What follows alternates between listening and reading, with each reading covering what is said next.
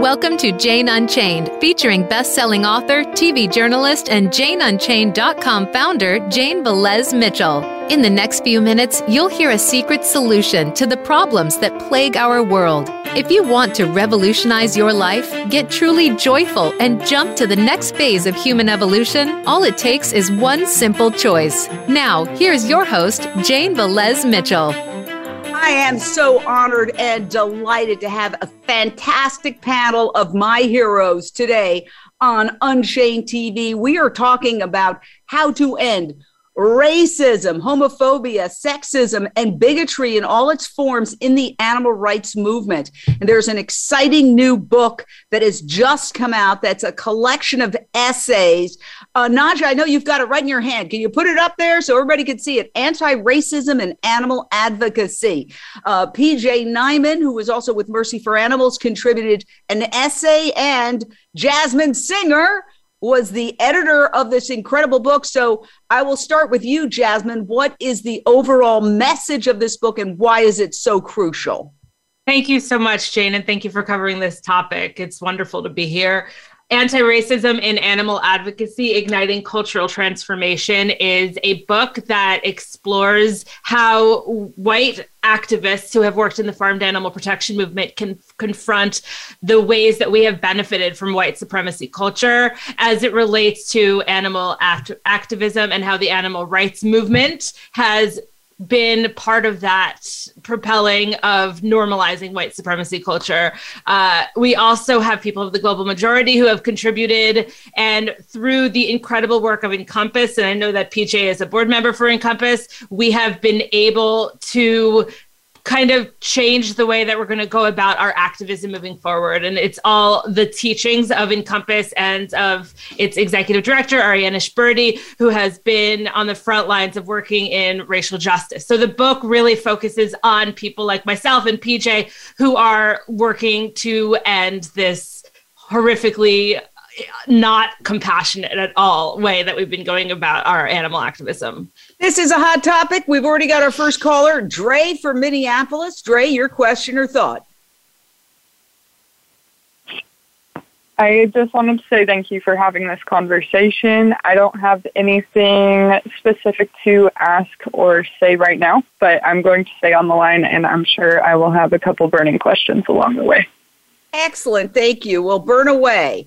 It is an important conversation. And in discussing this, and it's always appropriate to have a member of the animal kingdom, we're all a member of the animal kingdom, but a specific member like a feline, a fabulous feline is part of this conversation, is that I think the underlying false assumption is that somehow that it's a distraction to worry about these issues while we work on animal rights. Whereas what I think is so brilliant about this book and the entire work of Encompass is they're saying that it's supersizing the animal rights movement, that it is actually providing extra fuel to the animal rights movement, and that it's narrow thinking to regard dealing with issues like racism and homophobia and sexism as side issues, that's really the wrong way to look at it. And I want to ask you about that, Naja Wright-Brown, the head of the Black Veg Society. What is your thought on that?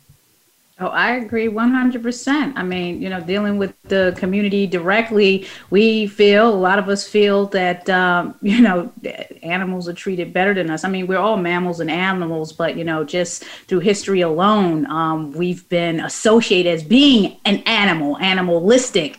And that's, racist and prejudice within itself. So 100% agree. Supersizing the animal rights movement. And that's why some people in the community kind of veer away from even become vegan. And it's really a hard fight over here. PJ Nyman, what was your essay about? What's your thought on this issue? Well, my essay was sort of outlining my entry into the vegan and animal rights movement as a white person who came from an academic background where I really thought of myself as somebody who was extremely progressive, who sort of got all the issues. I was, among many white vegans, thought that because I care about animals, my compassion extends all the way there. I must implicitly be okay on all the other issues. And I realized over time that that was not the case, and that in many ways the vegan movement and the animal rights movement and organizations are a reflection of the society we live in. And that is a racist society, and one where white supremacy culture is deeply embedded. And so my essay is just discussing my experience of that and starting to recognize the way that my own white privilege played into my success in entering this movement. And then also recognizing that I have a contribution to make here in helping to dismantle, those systems of oppression that are holding our movement back. Yeah. So what I see you saying or hear you saying is that you evolved by having the courage to take a look at yourself and hold yourself accountable and not make this assumption. Your assumption that you're a progressive, vegan, animal rights activist, well-educated, therefore there's no problem. There's no issue. I can't be part of this problem. You're saying you took a good hard look at yourself and you said, wow, yeah, maybe I am a part of the problem. So can you dive deeper into that? Can you tell me what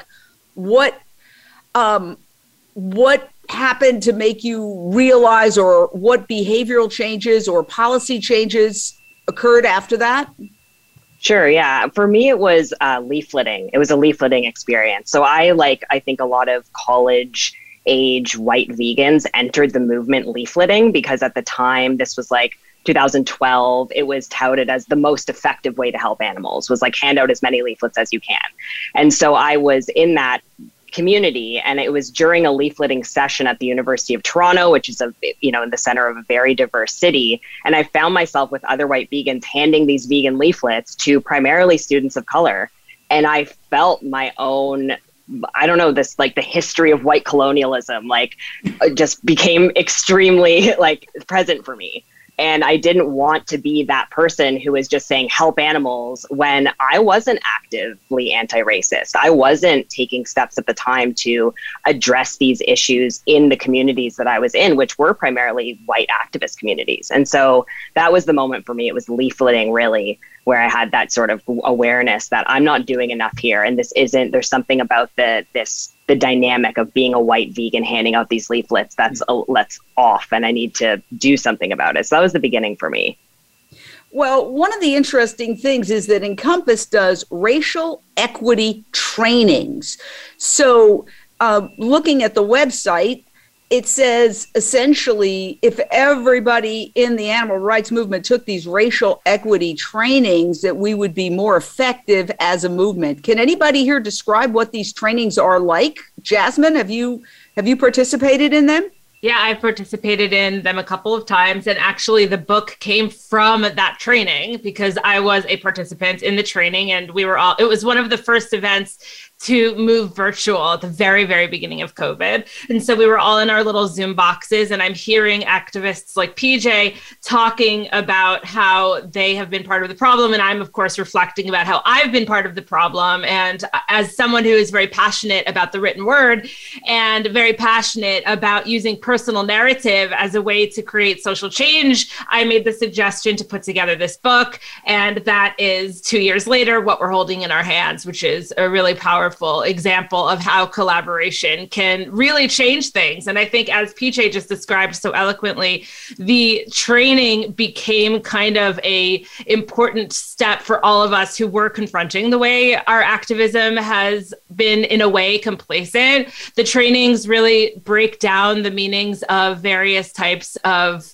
ways that we have contributed to this sort of unfair, unjust society as far as racism is concerned. People like PJ and I come from a background in LGBTQ activism. And so it was an interesting moment for us, I think, not to speak for you, PJ, but the trainings really helped us to figure out a new way forward and how we can move forward in a much more just, equitable way within animal protection, because there is no way of pursuing animal protection without also confronting the very many other injustices we might be a part of. Well, give me an example. Okay, we're in the training. What happens? I mean, is it confrontational? Is it accusatory? Is it workshop? I'm just trying to visualize what the training, which was the basis of the book, is like. PJ, do you want to take that? Sure. Yeah, I can speak to that. And I can also plug that there is a 3-part training being hosted this year. The first one is on April 6th. And so this year it's divided into 3 sections. Also, apologies if there's noise in the background. I have a bunny here who's deciding to be mischievous at this exact moment. The first training is focused on awakening. So this is about, raising consciousness around the problems around racial equity in our movement. I think, helping to develop more self-awareness about our own positions racially and also within the movement or organizations that we belong to. And so the first one's focusing on awakening, and then the second is accountability. So how to have conversations in the workplace, identify your position of power within an organization or within the communities you belong to. And then the final training is on leading. So really how to operationalize the concepts and awareness that's developed in the first few sections. And I would say the environment of the trainings is very open, very supportive, really good opportunity to have candid conversations for people to own their discomfort, and create also a community of people who can work together to create change, which I think is helpful because a lot of times, myself included, there's a hesitance to get involved because of uncertainty or this feeling of isolation. And so the trainings really help to bring people together, which I know Jasmine also spoke to in terms of how the book evolved. So let me ask a provocative question, because I think one of the issues that, to me, as a human being, has always irked me are trying to put people in 4 boxes. And guess what? We're in 4 boxes right now.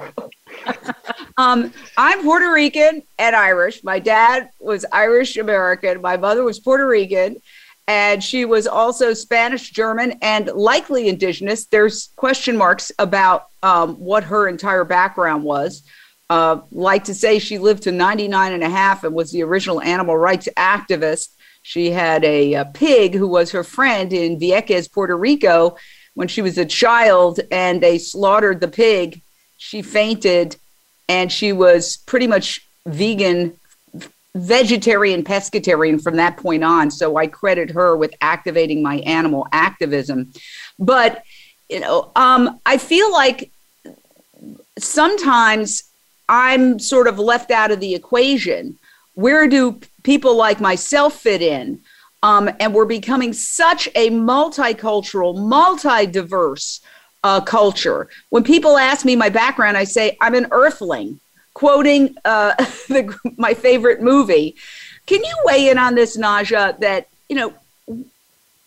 it's by bringing things to the surface and tackling racial oppression, we're accomplishing a tremendous goal, but we have to also make sure that we acknowledge everybody's authentic identities, and they can be very complex. Yes, I'm glad that you said that, Jane, because myself, I'm Black, and I'm also Puerto Rican, unacculturated. Oh, I don't speak the language, but that is my culture. And sometimes I run into issues where I can be around people that think I'm, all Black, and that's the only culture. And there may be some things said about Latin culture that makes me cringe. So it's very, very important for us, oppression, racism, prejudice, all of that needs to be addressed 100%. And in starting to read this book, Arianish makes a great point in the foreword about the problem. Again, white folks created it. And a lot of times I feel people are just following this behavior. We're in a culture of separation. Everything is division. Just think about everything that's going on right now. It's always this creation of division. US is better than UK. We have to learn how to try love and be able to coexist and work together on issues, whatever these issues are. Animal rights, social justice, food justice, racism, all of that. We need to build a culture of trying love and understanding. We are in a melting pot. We are the global majority. How do we get white folks, racists, to accept that and be able to work together on solving these problems? that's a big fight. We've got a caller, Sarah from Atlanta. Your question or thoughts, Sarah? Hi, my question is for the panel. I would like to know if you would be willing to come on to some of these animal rights. Sometimes they're in person and sometimes they're on Zoom, possibly presenting this book, and you come on as a panel to talk to people that may think that there's not racism within the vegan community, but they just don't realize it. And I just think that a lot of times we don't see that. We only see the vegan part. We don't see like that we're leaving people out, I think. But that's my question, and thank you so much. Jane, can I say something about that, being an organizer of events that cater to our demographic? Yeah, I think everyone needs to get this book, to get started. Get the book, read the book, the full book. And yeah, I'll be happy to attend and tell you the reason why I felt uncomfortable coming into the vegan community, thinking this was a compassionate community, and finding out there's still racism. It's no different. I was very, very disappointed, because compassion is action. And if you're not acting compassionately to all beings, then I don't want to be called vegan, to be honest with you. And that was my attitude about it. Well, where is the racism in the vegan community? How do we define that, and where do we see it, and how do we catch it and flag it and make it go away? PJ. I mean, I can answer in terms of where to see it. Like, if you look at any public post by an animal-focused organization that addresses race, the comments, the white vegans come out and show, like, not everybody, but that's where I see a lot of just overt racism, if you want like evidence in that sense. But I also think in terms of, look at the demographics of organizations, look at who's the best funded. Those are some other examples. And I know one of the essays in this, in the book by Michelle Rojas Soto, shows that in her experience coming into the movement as initially, because she was new to the movement, she could see very quickly racism. It was like in the campaign messaging and the kind of images used, in the kinds of diet change promoted, in the demographics of leadership at major organizations. So these things are observable, like I think all over the place, in the makeup of organizations and the way people have discourse online. And I can also mention, for those who are needing like more evidence, I mean, there's people of color saying so, which is sufficient, but also there's Voices of the Movement. There's a Voices of the Movement report that Encompass recently published, which was exactly interviewing people who work in this movement and asking for their experiences, and particularly Black, Indigenous, and people of the global majority. And the findings were that people were saying the movement culture is favoring white perspectives. It's favoring a certain way of doing advocacy that has historically been white-led. It's favoring then funding those kinds of actions, because those have been deemed the most effective by historically white leaders. And so I'm just plugging a number of examples that I see where racism is evident throughout the movement.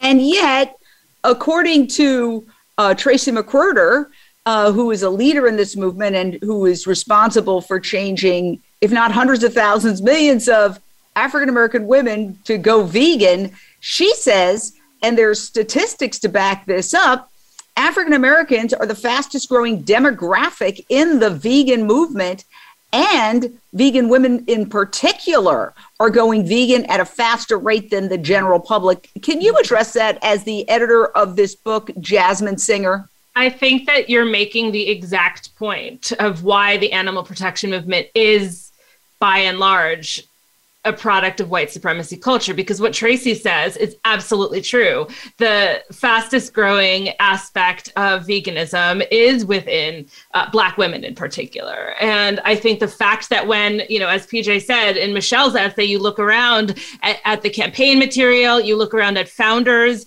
you look around at the senior staff, you look at the philanthropists, you look at the marketing materials, and you see white people, that right there is all the evidence that we need. I mean, as PJ said, other than the fact that people of the global majority are literally saying, of course, animal rights is a microcosm of the rest of the world. And we still live in a very, very, very racist society. So I want to just address your caller. And I think that it's really wonderful that she wanted for us to appear on panels at these animal protection conferences and things like that. And I'm sure you would have a lot of really great people of the global majority who would be able to speak to this. But not only that, they'd be able to just speak to what their expertise is. And that to me is where we need to be going, not just inviting on people of the global majority to be speaking on behalf of like why we live in a racist world and why we have a racist animal protection movement and vegan movement, but why don't they come and speak about leadership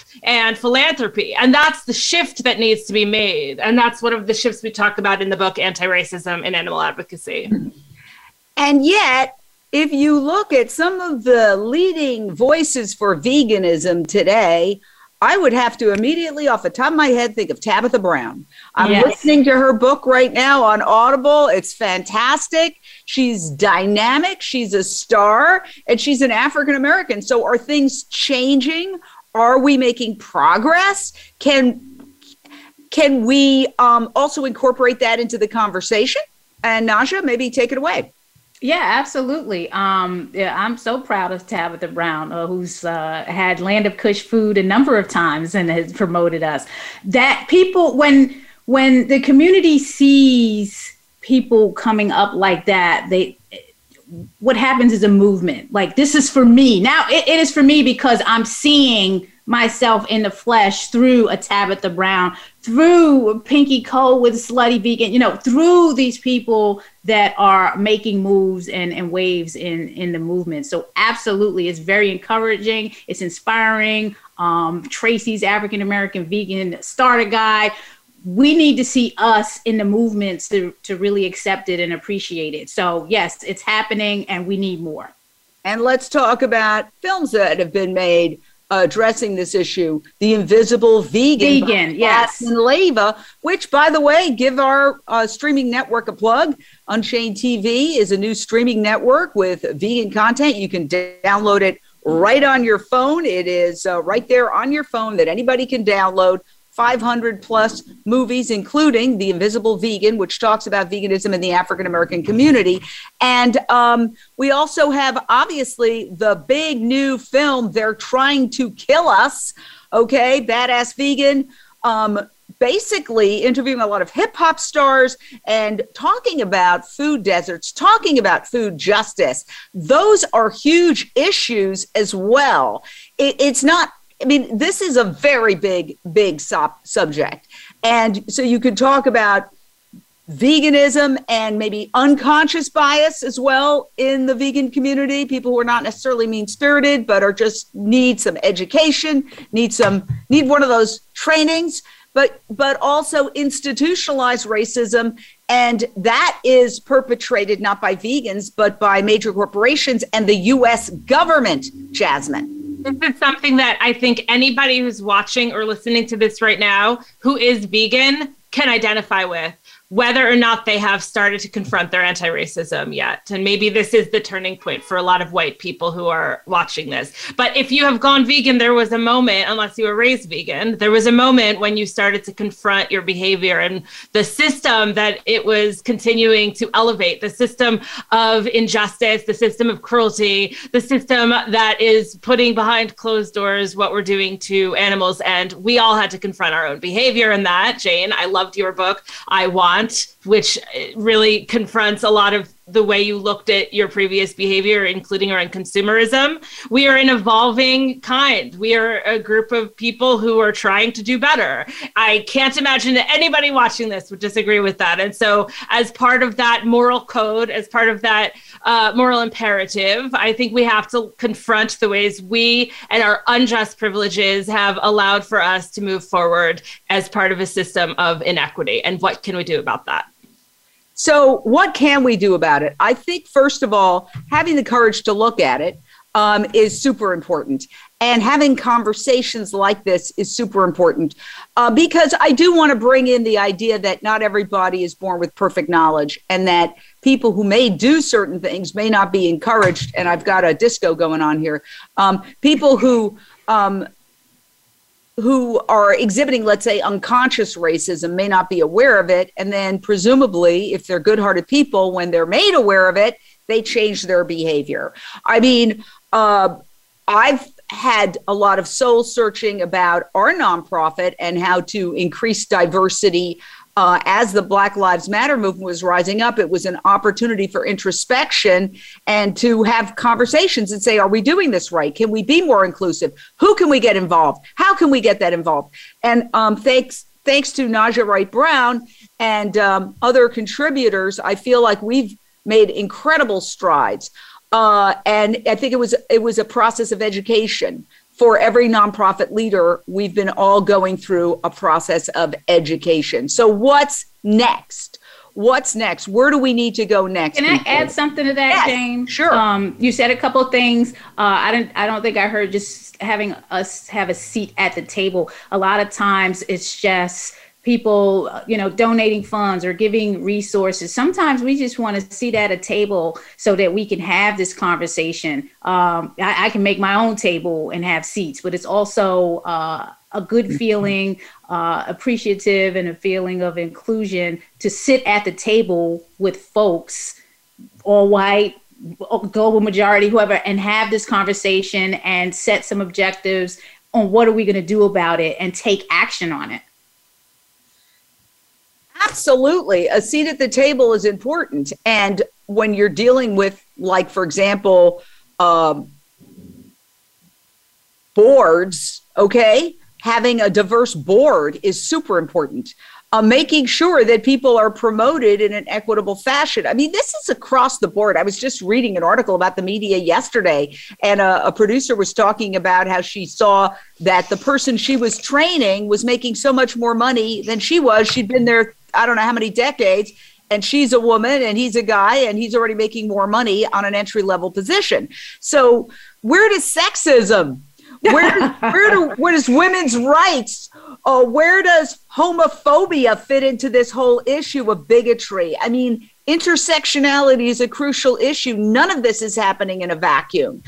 You mentioned my book, Jasmine. My book, I Want, My Journey from Addiction and Overconsumption to a Simpler, Honest Life. I should have said more honest, because I don't know if any of us achieved complete honesty. But there was a lot of stuff going on, a lot of stuff in terms of me getting clear on who I am. I was born Jane Mitchell, and I added my mother's name.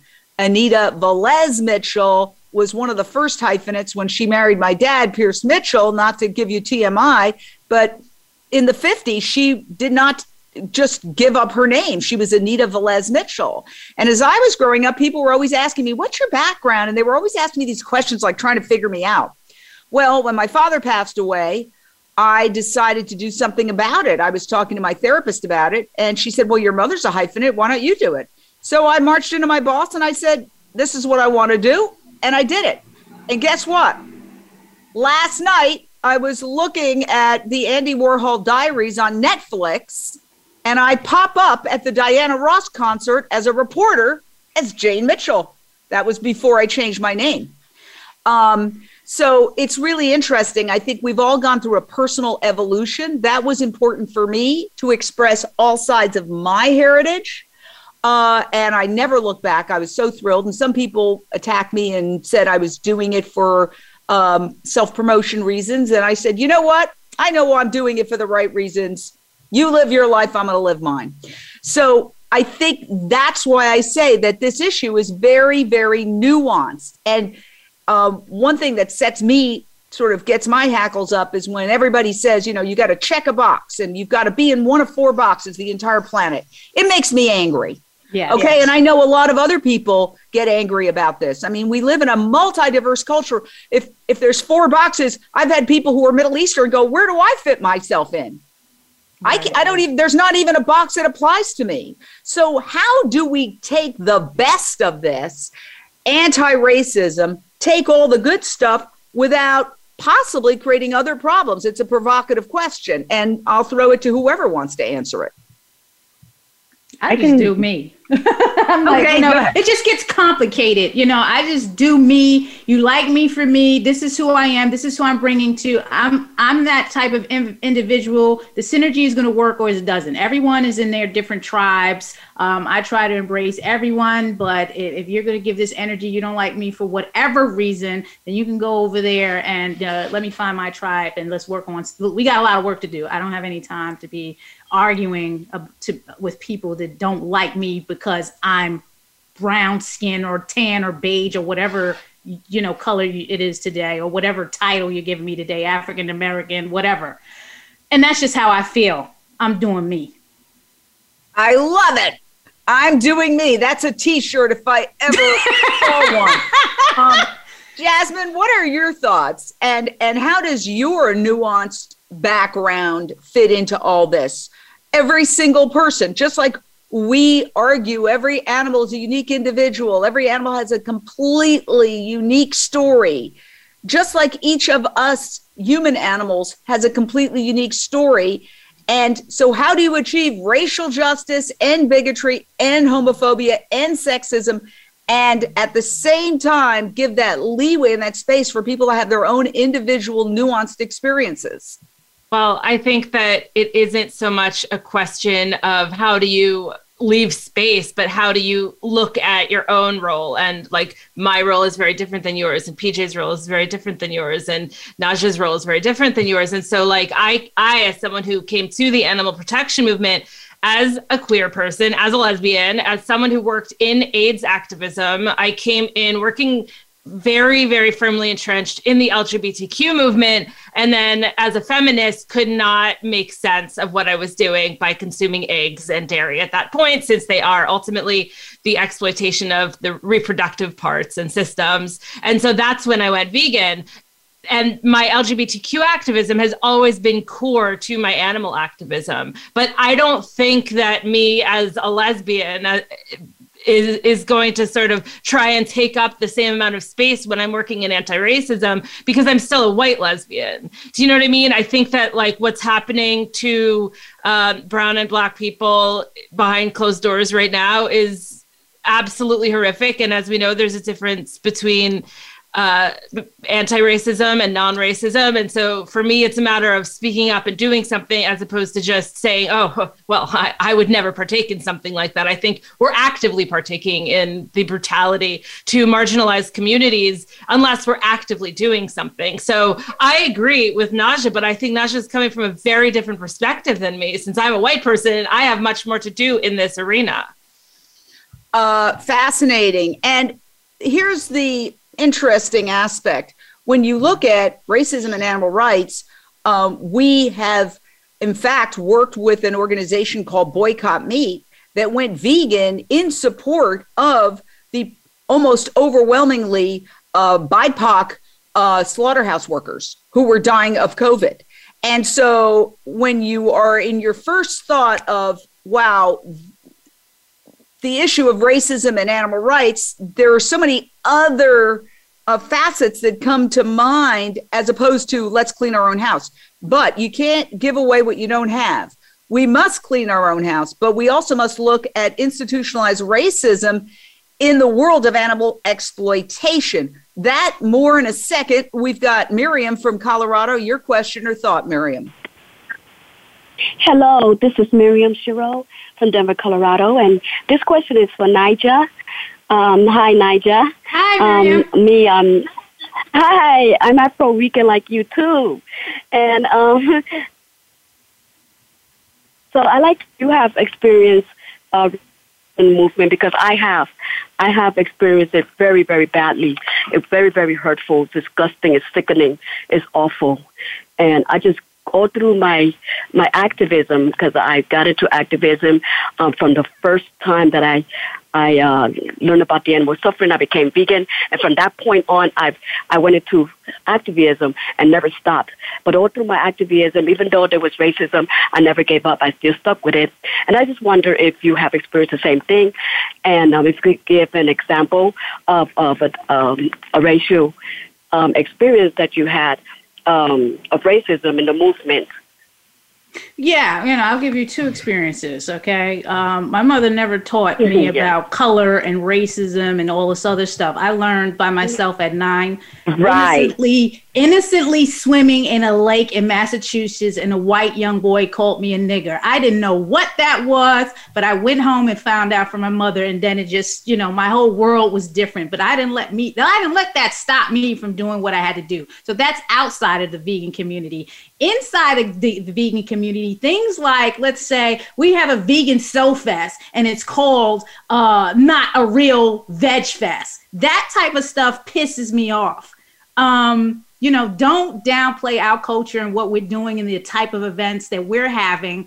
And I'm not offended by that because I love myself. I know what I'm doing and I know what I'm doing for my people. And if you don't like it, just keep it moving because I'm going to keep it moving too. And that's just how I look at it. I really don't care what you think about me. I'm going to keep doing me and doing what I need to do in the community. I didn't become an award-winning vegan soul food bistro worrying about what other people are thinking about me.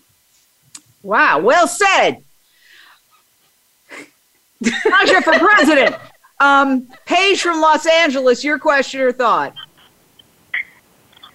Yes, I want to circle to what you were saying, Jasmine, about the distinction between, and thank you for having this conversation. This is very powerful. Please share this out, everyone who's watching and listening. You said being an anti-racist or a non-racist. Can you please distinguish the difference between those two? Thank you very much. Thanks, Paige. That's a great question. And I'll be curious what my co-panelists also have to say about this. But from where I stand, being a non-racist would be someone who just says, well, I would never say a word like that. I would never say something like that. I would never be harmful. I believe in compassion for everybody. But then they aren't necessarily recognizing that it isn't enough to just do that when honestly, I think we must intervene in systems of inequality, just as we intervene by no longer consuming animal products. So for me, it's not so much about saying, oh, well, I would never do an egregious act of harm to someone, but it's recognizing that it is an egregious act of harm, that I, as a white person, have had opportunities that people of the global majority might not have had. And what can I do to right that? Anybody else on that issue?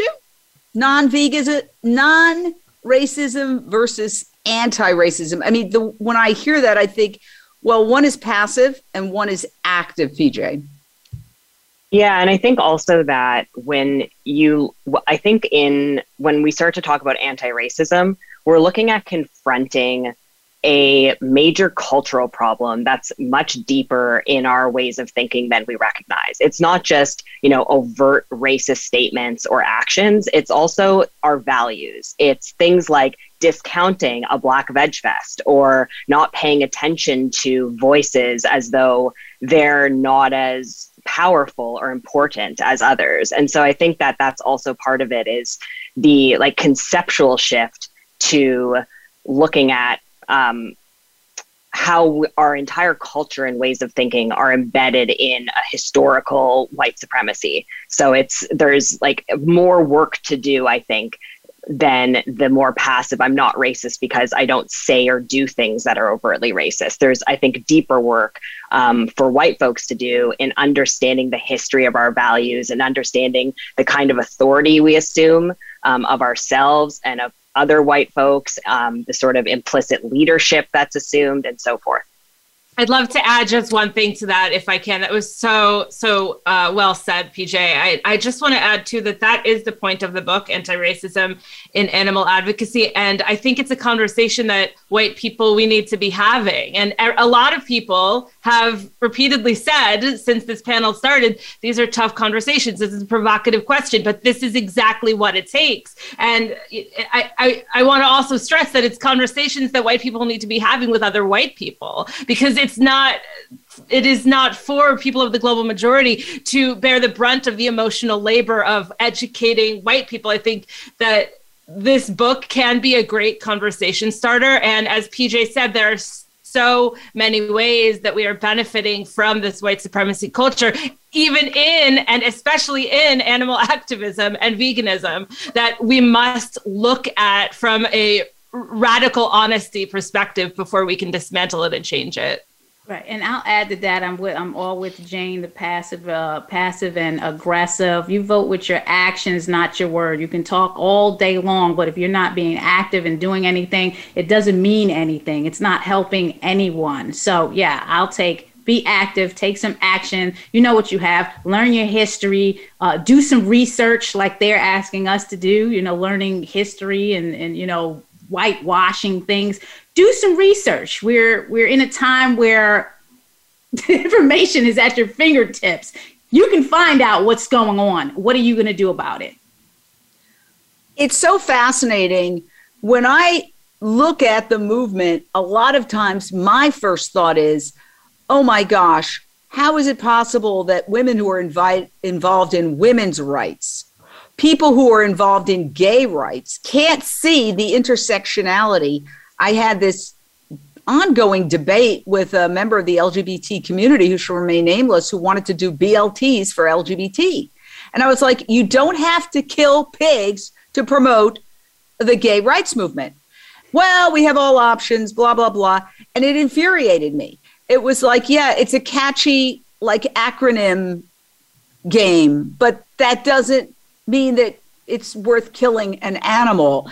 And so I saw this complete shutdown, and that's just my opinion, at the Women's March, the famous Women's March. I saw the same thing. I sat next to a woman who was talking passionately about women's rights, and then she was eating a chicken, but she ordered and she didn't even eat it. And I said, that animal died. You ordered the animal and you're not even eating it.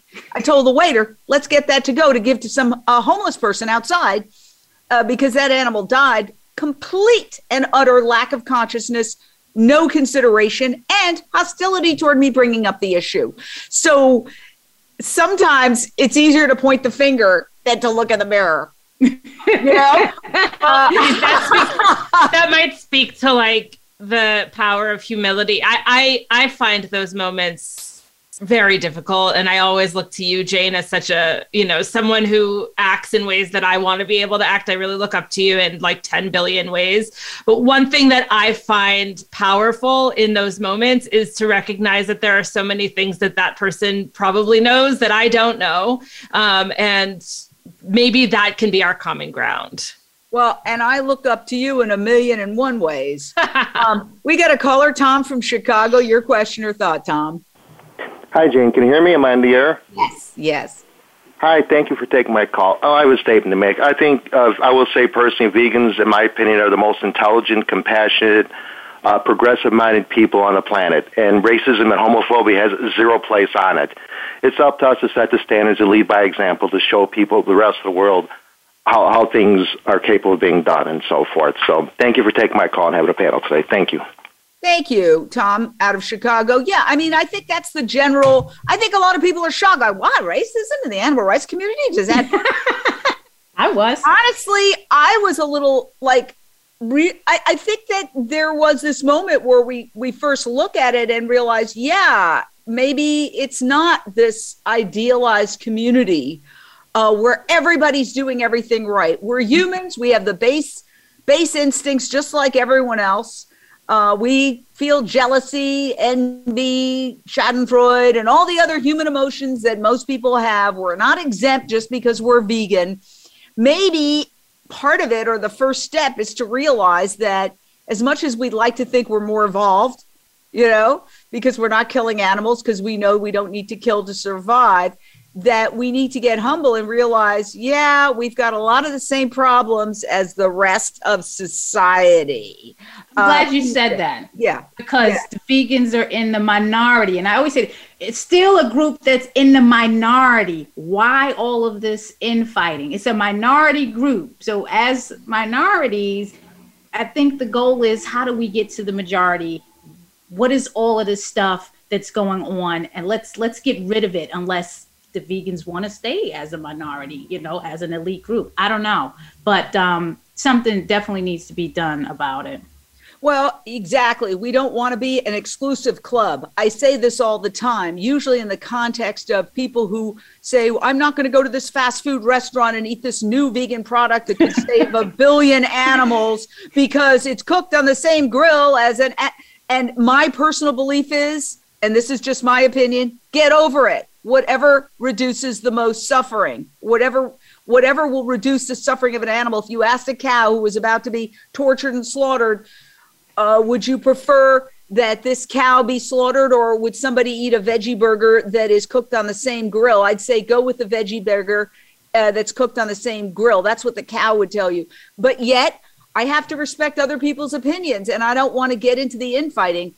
Actually, at our nonprofit, we have a policy against covering any infighting, any inside battles, because I think it's a sign of weakness. And we say, if you have a problem, call the police or call a lawyer, leave us out of it.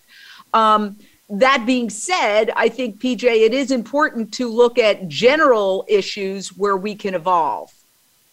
Yeah, and I think that I appreciate the perspective of sort of zooming out to, oh, that was cooked on the same grill, and then your perspective of saying, well, wait, like what impacts the animal? And because I think that that's sort of what would be helpful for this movement going forward. I see a lot of opportunity to zoom out further and say, you know, what harms are being caused by the food system? What harms are being caused by industrial animal farming? Because that's where we can find more allies, people who are concerned about migrant workers, about environmental racism, about the public health crisis. There's people who are addressing other facets of the same harmful system. And I think that, but when we look to animal suffering as the single goal, we're missing opportunities to look at those other harms and then ally ourselves with established movements who are doing a lot of work actually to, you know, change the same food system that is harming animals so much. Well, my theory about this, and I'd like to hear what everybody else thinks, is whereas industries target communities of color to put fast food restaurants. We've got a lot of evidence of that. The movie They're Trying to Kill Us talks about that. They are targeting communities of color, and particularly the African-American community. And that is creating heart disease, cancer, diabetes, all sorts of problems. If we could make it politically incorrect for communities of color to eat fast food, just like it became politically incorrect for people to smoke. It used to be very fashionable. And then all of a sudden, there was an incredible advertising campaign where a cancer survivor is smoking a cigarette out of her neck. And it says smoking is very glamorous. It was one of the most brilliant ad campaigns of all time. And all of a sudden, not so cool to be smoking.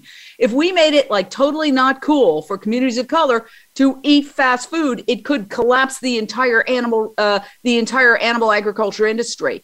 And I've brought that up, and the response has been, great idea, but it's easy for you, if you don't live in a food desert, to tell people not to eat fast food. If that's all there is, then it's not an easy choice.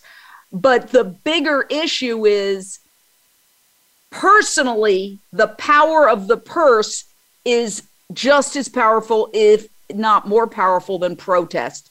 Whereas the patriarchy and the oppressive system relies on animal agriculture, whereas the primary consumers, or a good percentage of the consumers, are communities of color. Wherefore, when you consume animal products, you are supporting your own oppression. And wherefore, if you wanted to overthrow the system, stop supporting one's own oppression. That is what I see very clearly. And yet, I know that there are problems with that formula. I would like everybody to address it. Yeah.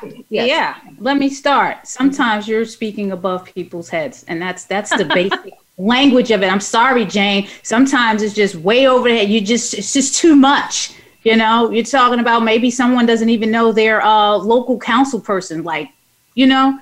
So that's why organizations like Black Veg Society are out in the community educating. That is what we can do. And it is up to that person. If there's no mandate, they're going to do whatever they want. And especially if that's been the behavior in the culture. And if it's cheap, economics is important. Vegan food has to be cheap. Planet Kush can't sell burgers for $4.99. That's just the reality. So I'm speaking in terms of those that can, will, those that can't and won't. It's not going to happen right now. So educate. Give the information and just keep educating the community, just like we're doing now. Who's the next one who wants to address that? I'll jump in.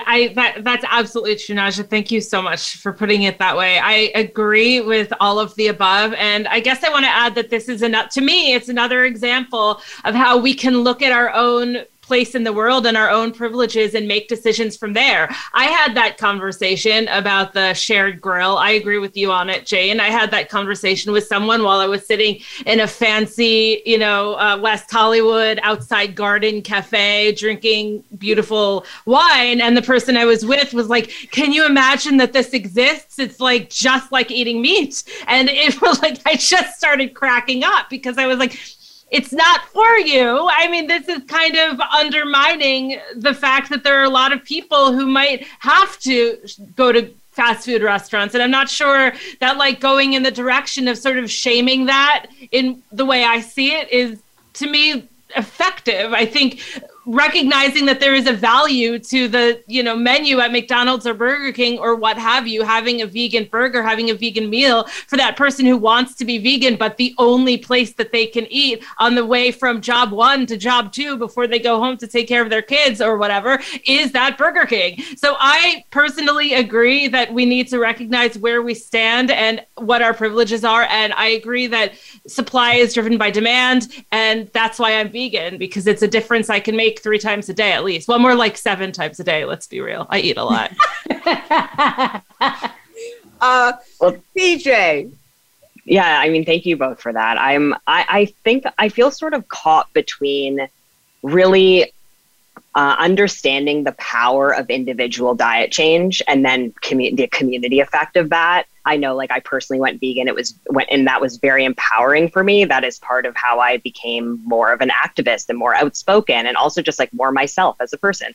So I feel like there's a real value there. But then also I'm grappling with the limits of individual diet change and how much onus to put on communities who are marginalized and victimized by the food system to then change their own circumstances. I think that's possible, but that's also just one piece of the puzzle. And I think we're in a dire situation of a food system that's creating lack of basic access to nutritious food and things where it's a bigger institutional change that's needed to be coupled with that individual diet change, because I question whether the individual diet change can create enough change without being also paired with the powers that be shifting. I agree with you 100%. I mean, we are barreling toward a climate apocalypse. The film Don't Look Up, as the Plant-Based Treaty has brilliantly exposed, is really a metaphor for our meat consumption that is going to literally do us in. We have only a short period of time to get this right, to rectify it. And so it's all hands on deck. And let's face it, I mean, that's the existential crisis of our time.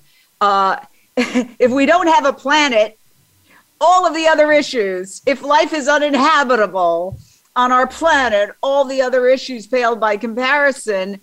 So how can we be effective the fastest without compromising other ethical standards and being inclusive and moving us forward? Personally, talking to Tracy McWhirter, I really got a sense that the African-American community could be the leader in the global transition to a vegan world. Final thoughts on that. We've got just 1 minute. Naja, give us your thought on that.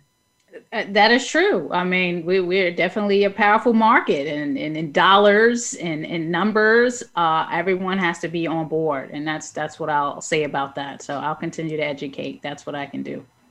Everybody can get the book. Can you hold it up one more time? We can get this book, Antiracism and Animal Advocacy. I love it. I can't wait to read it. I also listen to books. I hope it'll come on Audible. It is actually already available in audiobook on Our Hen House, which is my podcast. And you can listen to the whole thing by going to ourhenhouse.org and looking for it. I love it because that's how I'm reading right now. I'm taking walks and listening. I want to thank PJ Nyman, Naja Wright Brown, Jasmine Singer. What an exciting conversation. We could have gone on for several hours. And it's just a really great conversation. I love the work of Encompass, the Encompass movement. Check that out. Get the book. Let's be part of the solution. Let's look in the mirror and let's make this the beautiful, kind, compassionate world for all that it can be. Thank you for joining us.